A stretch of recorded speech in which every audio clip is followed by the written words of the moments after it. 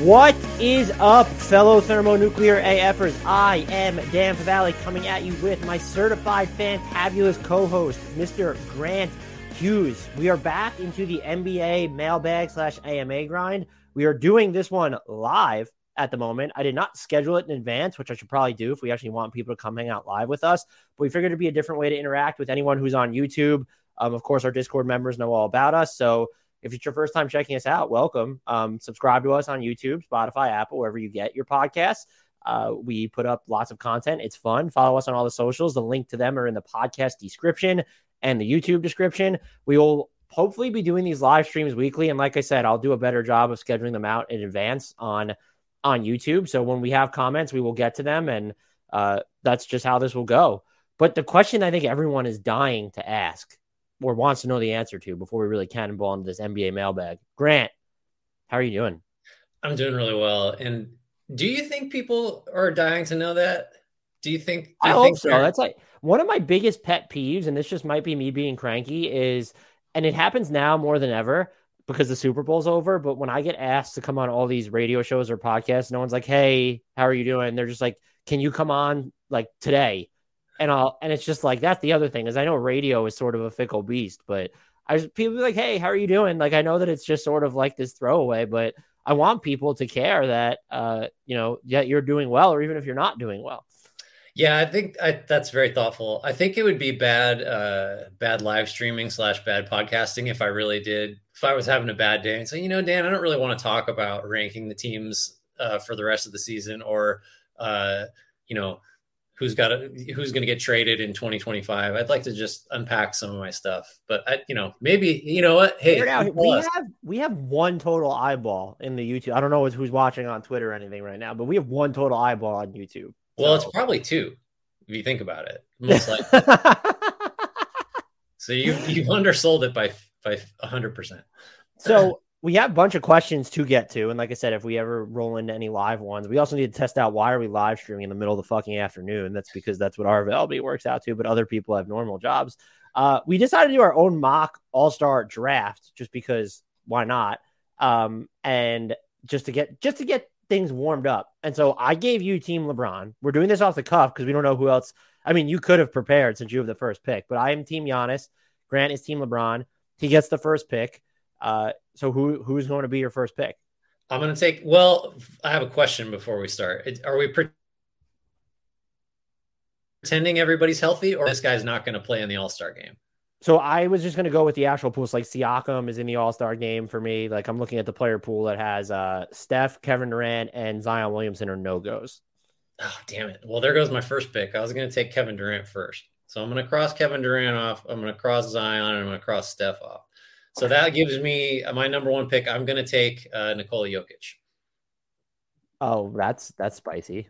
As Team Giannis, my first pick is going to go to we have to look at the starter pool too, which is also very weird. I'm going to go with, and I am Giannis, so I'm going to go with definitely not Kyrie Irving. I tell you that. I'm going to go with Jason Tatum for mine. Okay. I'm going to have to take Luka. Man, damn you. I'm going to go with Donovan Mitchell. Oh, are you going to make me put Embiid on the same team as Jokic? Let's see. I don't really have any guards yet, so I'm probably, and I can't take Steph. You know what? I don't care. I'm going to take Embiid. They're going to play together. How about that? God, do you have LeBron, Nikola Jokic, Embiid, and who was your second pick? Luka again? That's kind of a stacked team. I'm trying to keep track of it. We are real slow. What's that? We are real slow. Perfect for the All-Star game. I'm going to go with, I can't believe you took Embiid. That's actually fairly annoying. I'm going to go with Lauri Markkanen. Oh my God.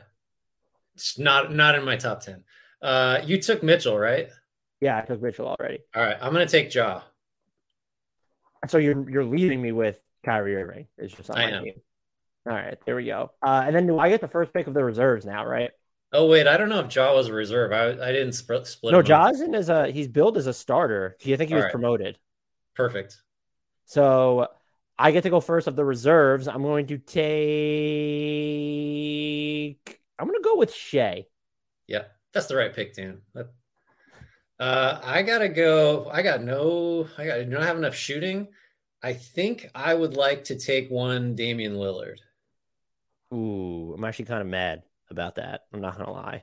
I'm gonna take. So you took Dame. I can't take Kevin Durant. I keep seeing his name there.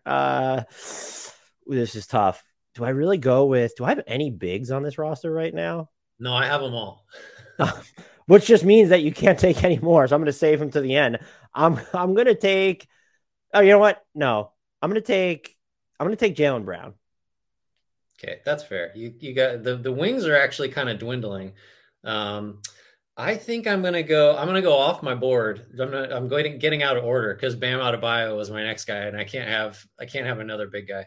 Let me get Anthony Edwards because that seems fun. Ooh, that's a good one. Can't believe Anthony Davis isn't on this, by the way. Speaking Or of this, Jimmy Butler. What are we doing? How is Jimmy Butler not an all-star? I'm with you. I guess like the conference affiliations made it weird towards the end, but still, I'm gonna go with. I'm just gonna keep loading up on wings. I'm gonna go with Pascal Siakam. All right. That means I gotta go. You know what? I'm gonna take I'm gonna take Paul George. That's a pretty good pick. He's a wing, right? Of He's some note. wingish. I would call him wingish, wing adjacent at least. Yeah, he's a wing for sure. That was actually gonna be my next pick. I'm gonna go with. You know what? I'm gonna go with Tyrese Halliburton. Ah, damn it. I was always gonna take him instead of George. I hate that you got him. Okay. Let's see. Is there a player that's less of an all-star game player than Drew Holiday? I'm not gonna pick him. You know what? Let's see. I already have Ja and Dame and Edwards. Boy, we're down to some little guards. Let's have, you know what? When it gets down to crunch time, I'm going to need some defense. So I'm going to take Jaren Jackson. Oh, that was mine. I'm gonna take Bam. Yeah. Now I wish I had Bam. Can we trade? You want to trade? At the end we could talk trades. Okay. Let me have De'Aaron Fox. Oh, I like that pick for you. Do I go with like the antithesis of the all-star player and just take Drew Holiday here? I mean, You'll probably win. I mean, like that feels like an insult to DeMar DeRozan. I'm gonna go with Drew Holiday. I mean, like, look, I'm Team Giannis. How do I not take Drew Holiday? Oh yeah, but he's mad at you that he would have been the first pick. He probably will be. Let's see. What do we got left? Is Kyrie on the board, or did you take him? I was left with him. Okay, perfect. Because I don't want to touch him. So by my count, we have Sabonis, Randall, and DeRozan left. Is that right? Correct. And two of those players are going to be yours. I have to take Sabonis because I already have Fox, and I think that just feels right to me. So that leaves me with between Randall or DeMar DeRozan. I'm going to go with Julius Randle. Okay, wow, perfect. This is all sorts of disrespectful to DeMar DeRozan.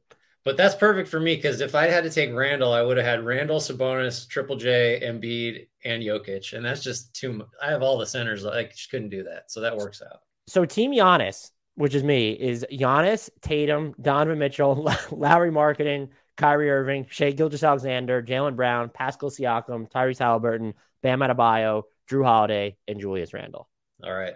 And they will be going up against Team LeBron, which, if I have this right, also includes Jokic, Luka, Embiid, John Morant, Dame Lillard, Anthony Edwards, Paul George, De'Aaron Fox, Jaren Jackson, Domantas Sabonis, and DeMar DeRozan. I'm with it. That was an interesting exercise to do off the cuff. I like that they're doing the draft, by the way, right before the game this year. That's way more fun. I mean, I don't know how. I mean, that's going to make it. If what you want is for it to be like, oh, player X got snubbed, or like, can you believe this? It's better that it's in the moment than, a handful of days before. Like, I still need to see like the setup. Like, are they just going to broadcast this live, or are they going to have them write it down in pencil and then like submit it and then they'll just announce it? Like, will it be a complete cop out? I mean, what if it's like, elementary school PE where like everybody's in a line and there's poor, in this case, DeMar DeRozan standing there. Last guy picked has to walk over to the team. That would be brutal. Yeah. So I'm very interested to see how this works out. Let's dig into the actual mailbag though. So let's go to, I think this one is a topical one. So I want to pose it to you. It's from Kilhoss. At what point does Zion's inability to stay on the court get him labeled as a bust? Yeah, I mean, so you just the unavailability thing, 24 games as a rookie, 61, 0. It'll be lucky to get to 40 this year. So like it's real. And it's not unexpected. It's kind of like I always had the thought with Zion of like, if it goes bad, this is the way that it will go bad. Not that that's like any great revelation. It was just, he had injury problems and just his frame and his playing style. This is not new information. It's like not surprising that this is where we're at. Mm-hmm. But like a bust, I mean, so like he's already signed the max extension. He's been an all-star twice. How you feel about this year is, up to you, but 2 all-star games. And he's kind of like, there's really no question that he's one of the best offensive players in basketball when he's healthy. So like how many guys that made all-star games in 2 of their first 4 years are busts? I don't know. It's not a long list, but we're kind of like, I can even feel myself just kind of like, rationalizing and trying to avoid that label. I think so. I don't know how many, if we're there yet, I guess, and answer directly to the question, but like, I do think it's very clear that, and the Pelican season so far is proof of this. He's one of the hardest, top tier guys to build around just because of how he plays, one, but because he just isn't out there for long enough stretches for a team to sort of get an idea of what it needs to do. Like theoretically, we understand how the Pelicans should play with him, spacing, rim protection from somebody else, like that kind of stuff. But it's all just kind of theoretical still because he hasn't been healthy for long enough stretches and played at his like peak level. So that's a problem. I can't get to the bust level though, just because like the production has been there. I mean, Anthony Bennett was a bust. Like this is not that. This is different. I don't even know how long you need to get there. It'd have to be he doesn't play again this year, and then next season is torpedoed. Would be to get to that point. And they were just so good. They were tied with the Nuggets at one point for the top of the Western Conference lead, and it's just been such a swift fall from grace. They've looked a lot better over their past 5 games. Brandon Ingram playing incredible basketball. Trey Murphy just doing things that are absolutely mind blowing. And I think what almost spares Zion is if this was actually sort of torpedoing the Pelicans, which it has to some extent, but you can still see like, oh, if you add Zion, they're just a top 3 team or whatever in the Western Conference. So he could play. He's been available, by the way. He's played in 40% of all possible games for his career in the regular season, that's not great at this point. But like if he even just missed most of it, like he comes back for the last 5 games of the regular season and they just make this deep playoff push. Like it's almost like that's only when you need him available at this point. So we're not at the point of a bust, but we're probably uncomfortably, unsettlingly close to having to have that discussion. And I don't know. And I'm curious what you think about this. Are you more or less worried that it's all these different injuries? They're all to his lower body, but there's nothing that seems to be like especially chronic going on with him. It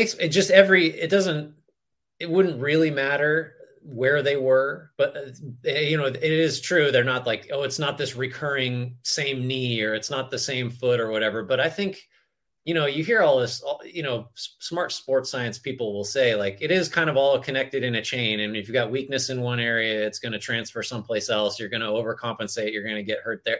Like, I don't know enough to say whether the hamstring is related to any of the other stuff, but just the fact that it's another injury makes me more concerned just because every time this happens, he's missing a chunk of his career that I think will be, he's not getting more athletic going forward, right? He's already less athletic than he was. You don't get more athletic as you get older.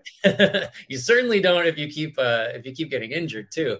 So I've always kind of been of the mind that Zion's prime would be like relatively early, compared to where, like he will not be better at 28 than he, was when he was healthy this year. I don't think.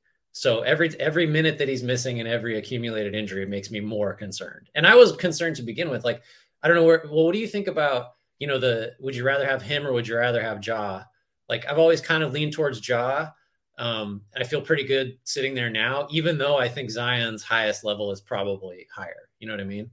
I've always defaulted to Zion, but at this point it's like, how do you pick? Maybe I'm just too caught in the moment right now because he's out. Yeah. I have to try to remember what the Pelicans looked like before he was injured. And they weren't even at full strength at that point either because they were missing BI and even Herb Jones had missed some time at that point.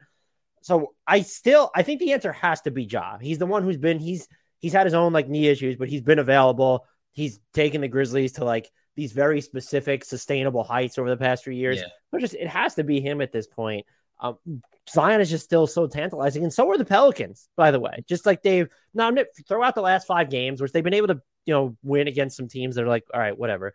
But just like, if you put Zion on this team, I was just like, is there anyone in the West in a 7-game series that truly scares you right now? No, I mean, he fundamentally changes like what they are. It slots everybody else into a supporting role that makes more sense for whatever player that is. Like, it's cool that Trey Murphy can do more stuff, but it'd be a lot better if he just shot really deep threes and cut and dunked, for now, playing off Zion. And you could just do that up and down the roster. So yeah, he gives them a chance to beat anybody. Because there's really no solve for him. It's a lot like, when Giannis was really, really downhill all the time and there was no fix for that. I guess that's still now kind of though, by the way, like, you know what I mean? He gives them the puncher's chance proverbially to beat literally anybody. Did you want to take us to the All-Star one? Let's see. Oh yeah. Good. This is Kerrigan asks, what are your suggestions for fixing All-Star weekend? It seems like everybody, both fans and players, are over it. The changes to the actual All-Star game were a good start, but what would you do to reinvigorate the whole weekend? I'm glad this is your question. I don't have a problem with the 3-point contest. I think that the game now is probably as competitive as it's going to be when you look at them implementing the Elam ending. Mm-hmm. And aside from that, I would love to fix the dunk contest to get more premier guys into it. Like Aaron Gordon kind of saying, oh, I would do the dunk contest if I was made an All-Star, made me want Aaron Gordon to be an All-Star. How can you incentivize people to participate in the dunk contest?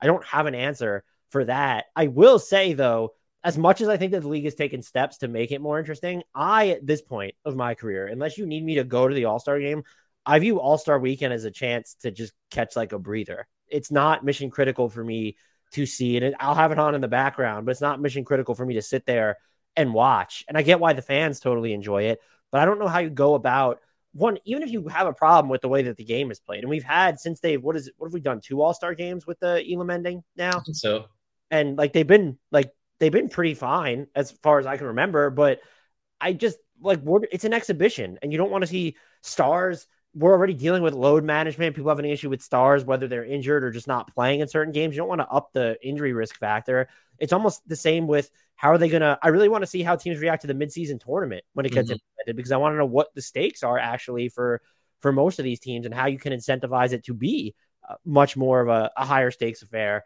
I don't know what you do with the All-Star game, but I think the dunk contest, you absolutely, and you get we could junk the skills challenge at this point. I would rather watch like a knockout challenge from half court or just something along those lines than the skills challenge right now.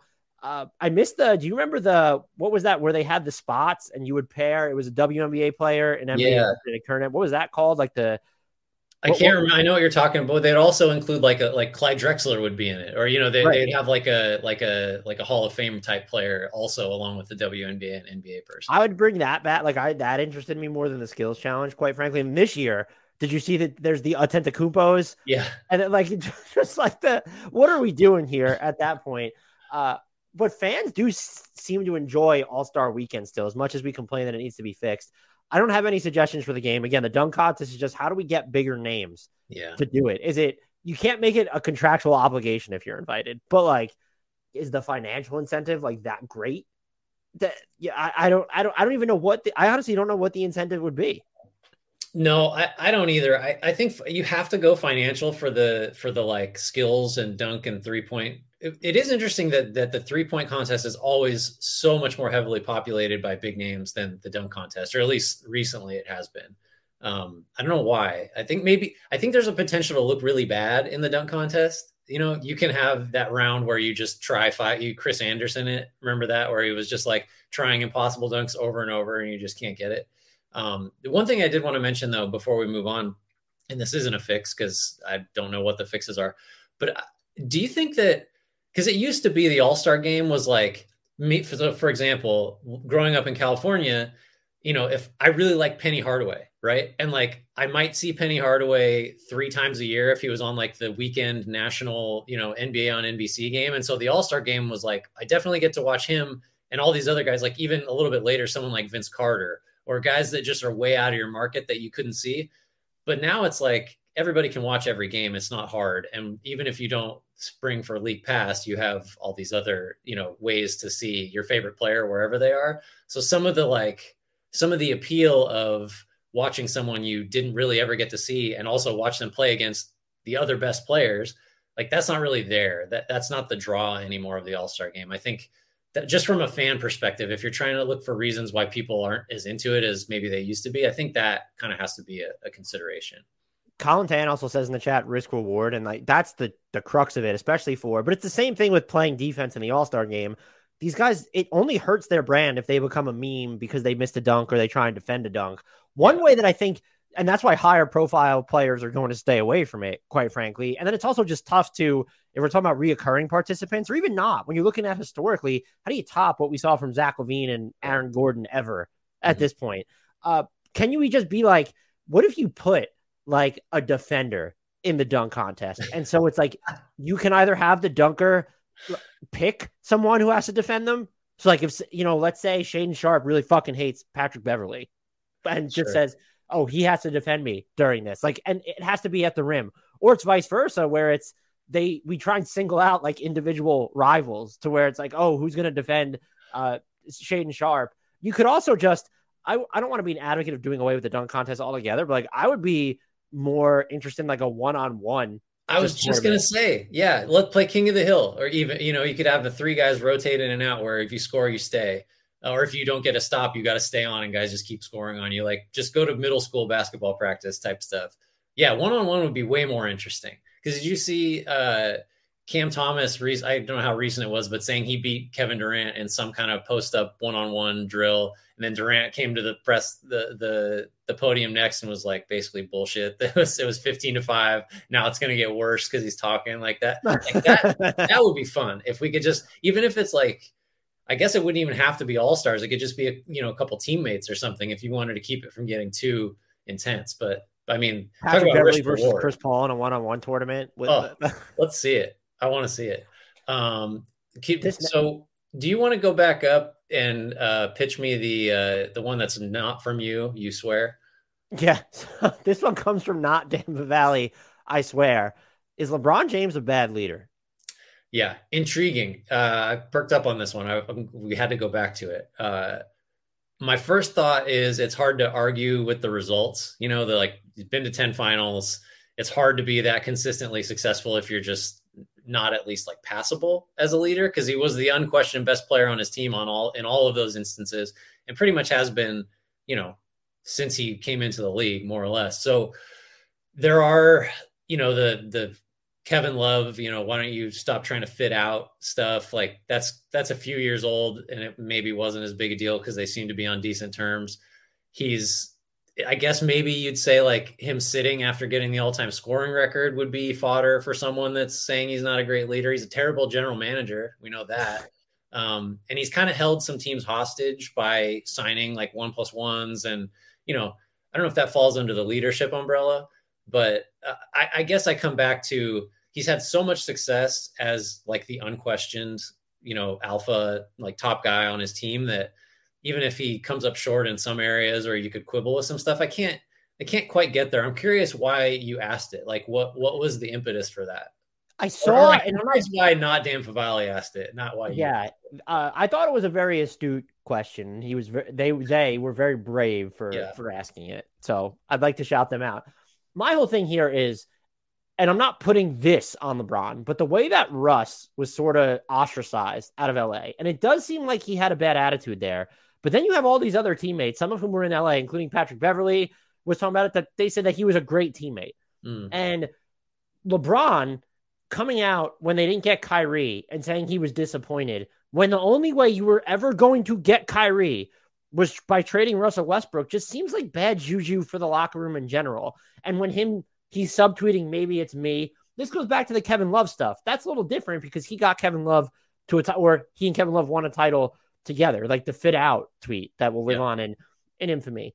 And at some point, the way that he moves, or not he moves around, but if he has a say, and by the way, this isn't just LeBron, but when you're talking like the Warriors asking them about would they like to reacquire Kevin Durant, and if they're going to, like you're saying, even when they were first chasing him, it's like, well, that you getting Kevin Durant is kicking out Harrison Barnes, like who's on your team. And so that stuff's always been iffy with me. Mm-hmm. But like LeBron specifically, you just get to a point where if he's complaining about a lack of help, and we saw it in Cleveland a bunch, we didn't really see it in Miami a ton, but we saw it in Cleveland and we've seen it in LA pretty openly. It's just like, I'm not asking him to be a bastion of just like even keeled optimism or all the time. At the same time, it gets to a point where it's like, I don't know if it's because later in his career and he just senses more urgency. You can't treat your coworkers like all these expendable parts, even though in reality, a lot of them are just dispensable. And so that just sort of rubbed me the wrong way. Glad Armon's 34, terrible as a regular GM, great as an all-star GM. And isn't that what matters, really? But also just like the other thing, and I honestly hope he's okay. I don't like speculating on these things. But like Anthony Davis deleting or shutting down his Instagram, he looked so disenchanted and disengaged during that game with LeBron. I don't know if you saw the clip too of LeBron saying, I just want you to know that like I love you. And it felt like an apology. Like, did he say something to Anthony Davis behind the scenes? I hope Anthony Davis is okay and he's just not checked out or injured, because he didn't look right that game, except for when he inexplicably dove into the stands for a loose ball. I tweeted, I was like, please never do that again. But I'm just saying, like, does it wear on these players ever being with, like, it wore on, this isn't the best example, but it wore on Kyrie. It had a wear on Kevin Love at one point. It wore on Pat Riley.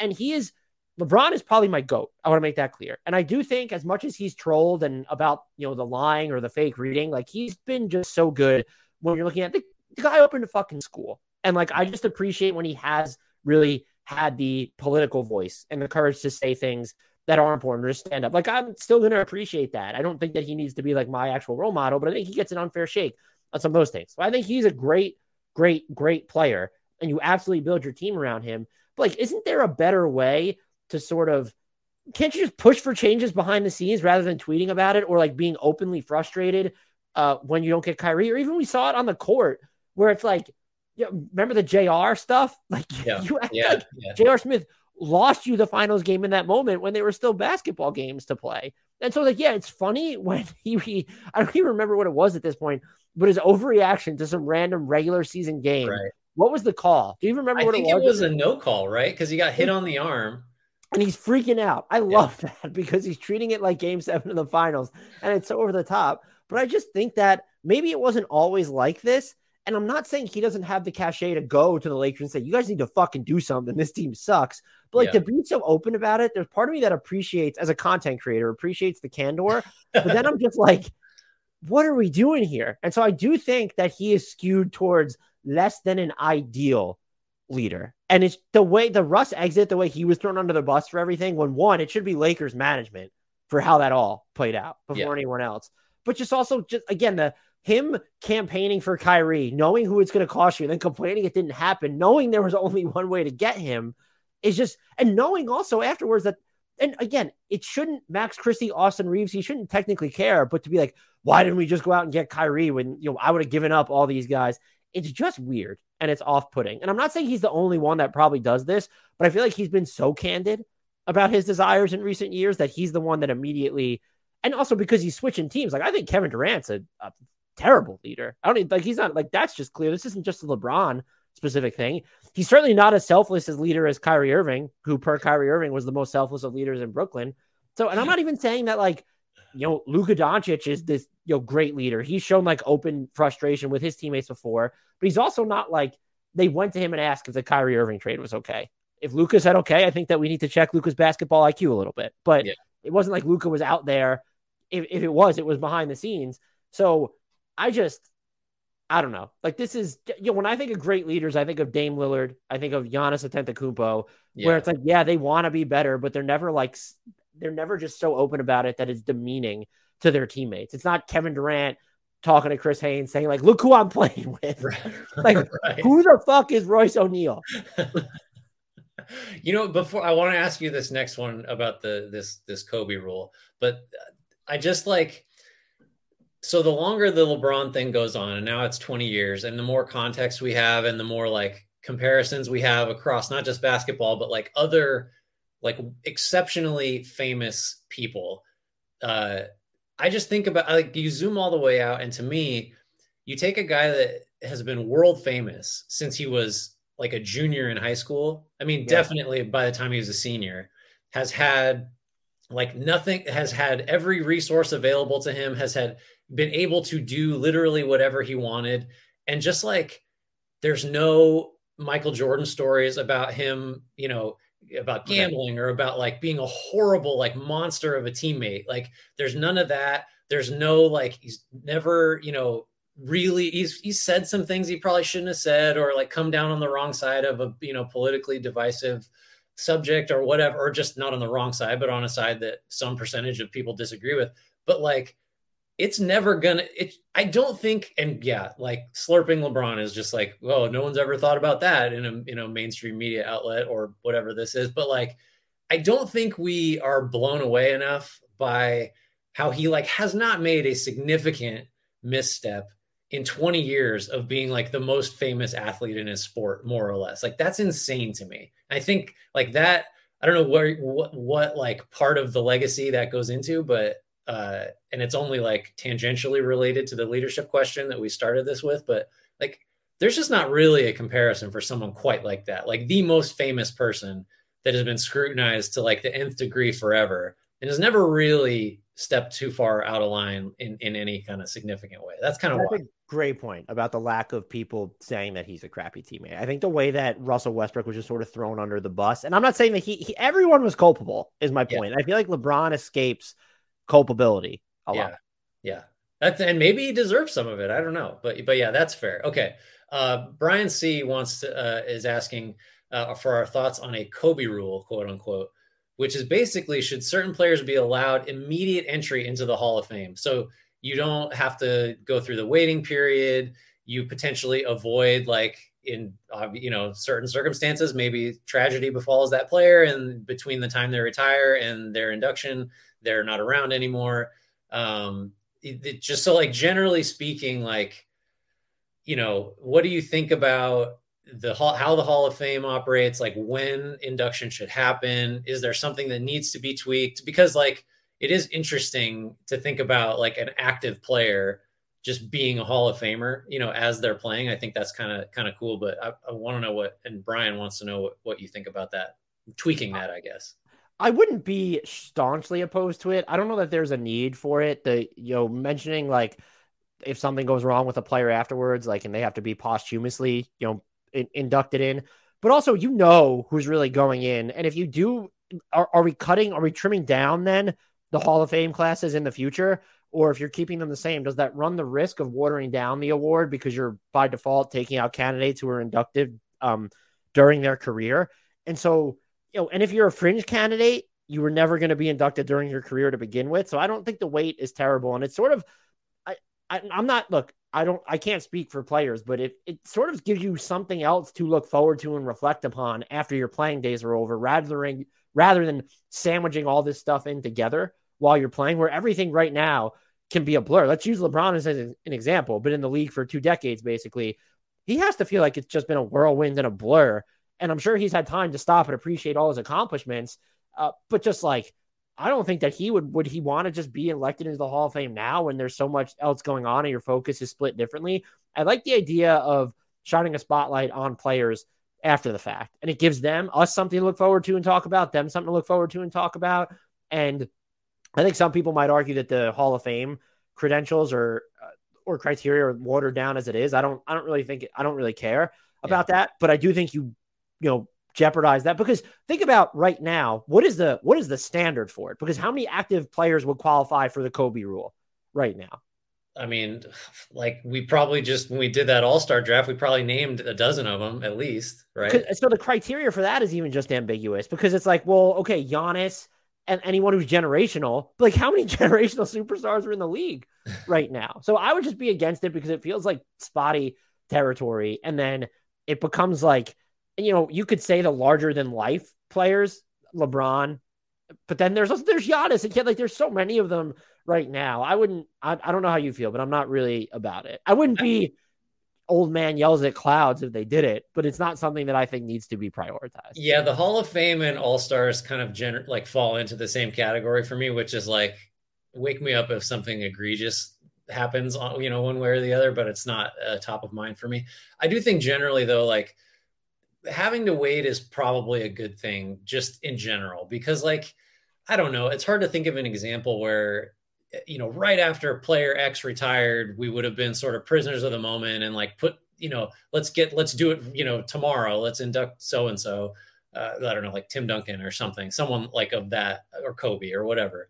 But like, I don't think it's a negative that we, give time for the whole career to sort of breathe a little bit. And, just it's not going anywhere. I get the posthumous thing, but that's such an it's such an outlier of a situation that I don't think we need to change anything for that reason. Let's go to this one for you. HP Bergie asks, or Bergie, assuming this version of the Timberwolves doesn't work, even though I still think it can given time, I have two questions. Let's start with the first one. What is Gobert's trade value going to be a couple summers from now? So I guess the implication is he won't be owed 3 years and $131.5 million when you're trading him, because that's what he's owed at this moment. Yeah. So it's tricky one, because I think right now the value of first round picks is like changing as we speak. And Gobert was, I think, part of that with the trade that just happened. But I think using like Russell Westbrook as sort of a shorthand, I think maybe Gobert. So I do think, first of all, I kind of think you're paying to get off of Gobert's contract going forward. Do you like, as a basic premise, what do you think about that? You probably have to give up a first rather than expect to get one for him.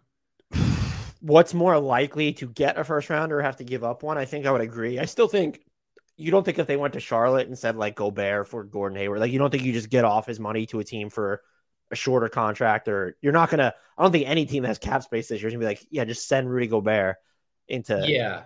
It's close. So like, I'm not sure either. I think the Charlotte example is a good one, or some other team, you might not have to give up firsts, but I was going on the theory that like, for however many years are left on the deal, that's how many firsts you have to give up to get off of Gobert's contract. So like in a couple years, when there's only one left, maybe you can give up a protected first to move him. I definitely don't see it as you're trading him and getting back like a starter, a young rotation player, and a pick or something like it. That's not happening. So that kind of ties in. The other thing I would say, I know I made the Russ comparison. Like the fact is, even right now, Gobert's on-off, impact on Minnesota's defensive rating is 8 points per 100 possessions. Like that's right in line with a lot of the Utah years. I was about to say, is that even a fair classification? I feel like he hasn't been awful this year. The Timberwolves defense has been elite, basically best in the league when he's on the court. And the offense has sucked. It's been terrible. Yeah. And like, does Mike Conley coming in change that? And so you do have to plan around that. And then there are even games though. And I can't even remember. I've tried to cram in so much basketball post trade deadline, but the other night I'm watching Timberwolves game, he's making incredible plays, but then he's also like kind of unplayable by the end of it. And so like, that's weird. And so I think you look at the age, which is 30, and then the contract commitment. And that's why we're here. It's not that Rudy Gobert sucks. He's been, I would say, even though he's been not the same defensively, he's still been elite defensively. Yeah. Pretty close to like as advertised, at least in that particular facet. So, but I still don't think he is someone that like you're getting a bunch of good value for. I think you're moving him because you've decided it doesn't work. And by the time that's the case, the rest of the league is kind of, hip to it. So Cesar Ramirez says, I thought Gobert was untradeable once he signed that max deal. Then 4 firsts were given for him. So who knows? That is correct. And it only takes one team. Yeah. It takes one. Look, the Phoenix Suns were negotiating against themselves in the Kevin Durant trade. They gave up 4 firsts, an unprotected swap, Mikal Bridges, Cam Johnson, and Jay Crowder. I have a question for you, though, that's going to be a little bit spicy. Let's hear it. Are you ready for it? Mm-hmm. You're a team, and you're just taking them on. Who are you more inclined to roll the dice on? Rudy Gobert or Ben Simmons? Oh, Gobert. I think it's not really that hard. I think I laughed the other day when I think it was like Toronto was rumored to have been in talks with Brooklyn before the deadline for Simmons. And, there's a report recently, I forget who it was from, that, the Nets might be looking to move Simmons this offseason. It's like, yeah, I mean, good luck. Like, you're not going to, Simmons is like, I don't know what a team would do with him necessarily. Gobert, at least I understand like one thing he's going to provide, right? You can you can form a theory of a team around Gobert a lot more easily. I might be, and so I guess I'm thinking too deeply in the sense that if I'm a team like the Spurs or the Hornets, I just have more interest in trying to rehabilitate the value of a 26-year-old who provides, in theory, more of a coveted skill set as the primary playmaker, and then his positional versatility on defense. And his contract's also a little shorter. So I don't know if that's a hot take, but if you were to say, if I'm a team that can just take them on, if you're trying to win a title next year, yeah, it's Rudy Gobert. But if I'm a team that's on a more open-ended, undefined, gradual timeline, I'm still going with Ben Simmons. I think just the Rudy Gobert gives you the higher floor, but the higher ceiling would be if we really rehabilitate Ben Simmons to what he was when he was an all-NBA player and deserved to be an all-NBA player at one point. And Gobert has been too, but it's just peak Ben Simmons fills more gaps than Rudy Gobert. That's interesting. The youth is compelling. The contract length is compelling. I just kind of don't think Simmons is getting back to that. But yeah, if you're the Spurs is a great example. A team that's like, let's take a flyer. I think Simmons is probably the better flyer. Gobert's the guy that like I can start him for sure. And I have an idea of like how helpful he'll be. There's a second part to this question though. Do you want to get to that? Yeah, let's make this if anyone is in the chat and watching and wants to get in a live question, let's make this our last question before we skedaddle here. So the question is, and it's still from HP Burgess related to the Timberwolves, how does a core of Anthony Edwards, Jaden McDaniels, Naz Reid, and a mountain of picks from a Cat Gobert trade stack up against other rebuilds? I can't wait to hear your answer because I'm going to make it worlds more difficult for you after I hear it. Right. So first of all, my first reaction was really throwing Naz Reid into the core there, just like pretend nobody's going to notice that's happening.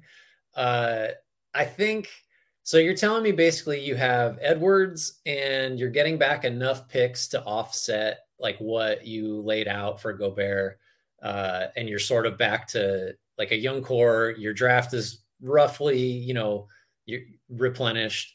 I feel like that's not great. Because the timing of this is Edwards will be in his fourth year, fifth year. And he'll look around and say, so it's me and there's some picks that we have again. And Jaden McDaniels is my best teammate. And so now I'm worried about Edwards and his next contract. Like I'm already thinking, so if you strip this down and scale it back, I think probably Edwards would feel good about, well, it's definitely my team now and we have spacing. So that's cool. But he's also probably going to be at the point in his career, he's an all-star already, where he's like, what are we doing? I think that's not too premature to start thinking about that. So then if you're comparing that to like what you have in Oklahoma City, what you have in Orlando, I mean, even maybe Detroit, like, your mileage is going to vary on the Spurs and Rockets, and whichever of those gets Wembanyama will like immediately be in a better place than the hypothetical rebuilding Wolves in this question. So like, I mean, that paints a kind of a bleak picture because I do think there are a lot of Wolves fans that are of the mind that we got to get off Gobert, we got to get off Towns, and then we're good. But like, you're taking a few steps back there for a return that is anything but certain. Do you feel good about Edwards and sort of a clean slate, and he's getting towards the end of his next deal, or midway through it, where you're already thinking extension, trade demand, like that kind of stuff? I think it would depend on what you get because we know you're not going to recoup any of the value in a Rudy Gobert trade. It would be, What are we getting in the Cat trade? And the other element of this is, so you name Jaden McDaniels and Naz Reid, who it's because of the players that aren't like you include those guys, they're going to be on their next contracts. Naz Reid's a free agent this summer. Jaden McDaniels is extension eligible, so he's coming up on his next deal. You're at a point in a rebuild where you're going to have already paid all your primary building blocks, which is just a weird place to be, even though you have picks. And what is that? I guess you'll have other salaries on the roster from trading Cat and Gobert that you could then parlay those picks into a trade. You're not going to suck with Anthony Edwards, would be my guess, and whatever you get back on the return. So you're almost obligated to then turn around and make sort of another trade. And it's hard to accelerate your position from there. I would say right off the bat, so I made a list myself because I thought this was my question at one point. I would take OKC, Orlando, and Indiana's rebuild over this version of the Wolves' rebuild. Would you agree? Yeah, I didn't even think about Indiana, but for sure, just because you have Halliburton and Turner and maximum flexibility, basically, for sure. Now, the other teams that I thought were at least like we could talk about it, would you take Detroit? That's a closer question because I don't think they have anybody that is I feel good about being like on Edwards level. Like, Cunningham maybe, but we don't know. We just haven't seen enough. And they have like more volume in terms of young guys than the Wolves would, but and Wiseman and Duran for some reason at the same time. That's well, they're gonna follow my all-star pattern of just playing two centers. One of those centers, it'd be nice if they played like really good defense, though. That would be cool, or like knew what to do. Detroit, I don't know, but like the Spurs, it's probably better than well, I don't know. What do you think about the Spurs? So that was the next team. So would you take Detroit? You said it's like 50. It's a coin flip. Like probably not, just because I like Edwards better than anybody else. San Antonio was on the list. I would take the Spurs just because of their flexibility, and I love Keldon Johnson, Devin Vassell. Mm-hmm. Jeremy Sohan just looks like he's guarding the other team's best player. They're playing him basically at point guard. He looks fantastic. So I would take the Spurs. Yeah. Would you take Charlotte? Which is just basically LaMelo and stuff. Yeah, probably not, because Edwards is just better than LaMelo, I think. And really, like, I don't have a lot of faith in Charlotte in terms of like how the players they've targeted, the money they've spent. It doesn't seem like, I don't know if we're factoring that in or we're just talking about assets, but I think Edwards is better than LaMelo. And then I think the Wolves are, I don't know, after the Gobert trade, are probably like more likely to make good decisions. I'm already talking myself out of that as I say it, though. And it's like you said, any one of these teams, if they get Wemby, it's done. Yeah. The last two are actually that I have listed are really interesting to me. Houston. I don't like anything about what's happening in Houston, so I would take almost. You don't like Steven Silas coming out and saying he doesn't draw up plays ever for number 3 pick Jabari Smith Jr.? You don't think that's... I think anytime the coach is like pounding the table about effort and execution, as often as Silas is, it means that like we're done here. Like this is too big of a problem to solve. Caesar, what about Orlando? I think they're sneaky building something good over there right now. I would say we just named them as a team that we would take without question over this version of the Wolves rebuild. We have those teams were Orlando, OKC, and Indiana right off the bat. I think we both said I would take San Antonio. Would you take San Antonio? I'm not sure. I like Vassell and Johnson, but I think I probably would rather have Edwards. I might not take Detroit, even though I love Cade Cunningham, because I don't trust Troy Weaver even sort of at this point. And I would argue this is not actually, Caesar, I don't even think what Orlando's building is sneaky. That team is just like, it's just I think that they're going to be fantastic when all the pieces come together at some point. The final team, though, and you could hit me if I forgot one. What about Utah's rebuild versus that version of the Wolves rebuild? I think when you look at the talent on paper, it's like, well, I don't know. But then you get into the picks. Yeah, the picks.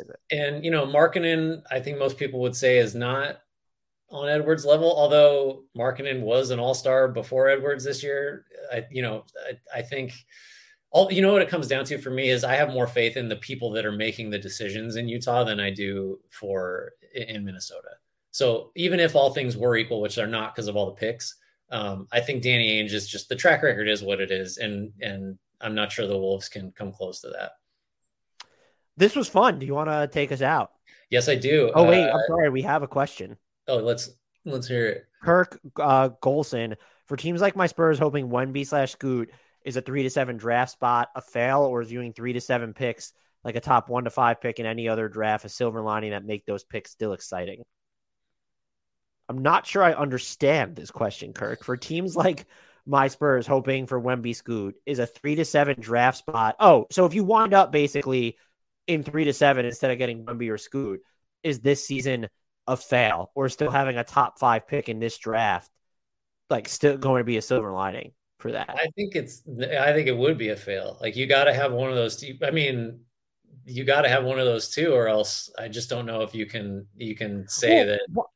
So I'm going to push back here. That's a terrible answer. Why is it? You can't view this as a 2-player draft, number one. And the other thing is just like, I'm all about information. Now you have all this extra information on Jeremy Sohan this season because you went through the teardown and the rebuild. You have it on even Keldon Johnson. You have it on Devin Vassell. You have it on Malachi Branham, who's really come on over the past few weeks. And so I think, yeah, you're disappointed if you don't get Wemby or Scoot. And I haven't dug enough into the draft coverage to know, like, well, what are the consolation prize? How valuable are they? But this seems like a very intriguing wing class once you get past Scoot Henderson at number 2. Like, it feels like there's a lot of wings at the top. And so I don't know how it could be the lottery odds are you're statistically not going to get one of the first 2 picks right at this point.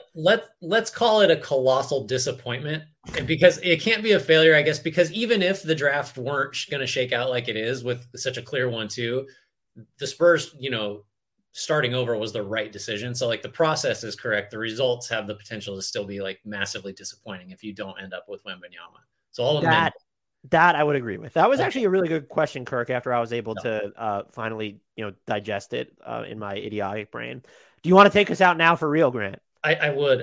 Everybody, thank you for checking in with us. And we will be back doing some of these, hopefully at different times that we can get some more engagement. But your questions are always appreciated. And as always, as Dan mentioned at the top, please remember to subscribe, follow us on our socials. They're all here on the screen at Hardwood Knocks on Twitter and TikTok at Hardwood_Knocks on Instagram. Rate, review, subscribe, 5 stars, all that good stuff. Tell your friends and enemies. And as always, we shout out the one and only Frank Ntilikina and issue a sincere apology to Jared Allen.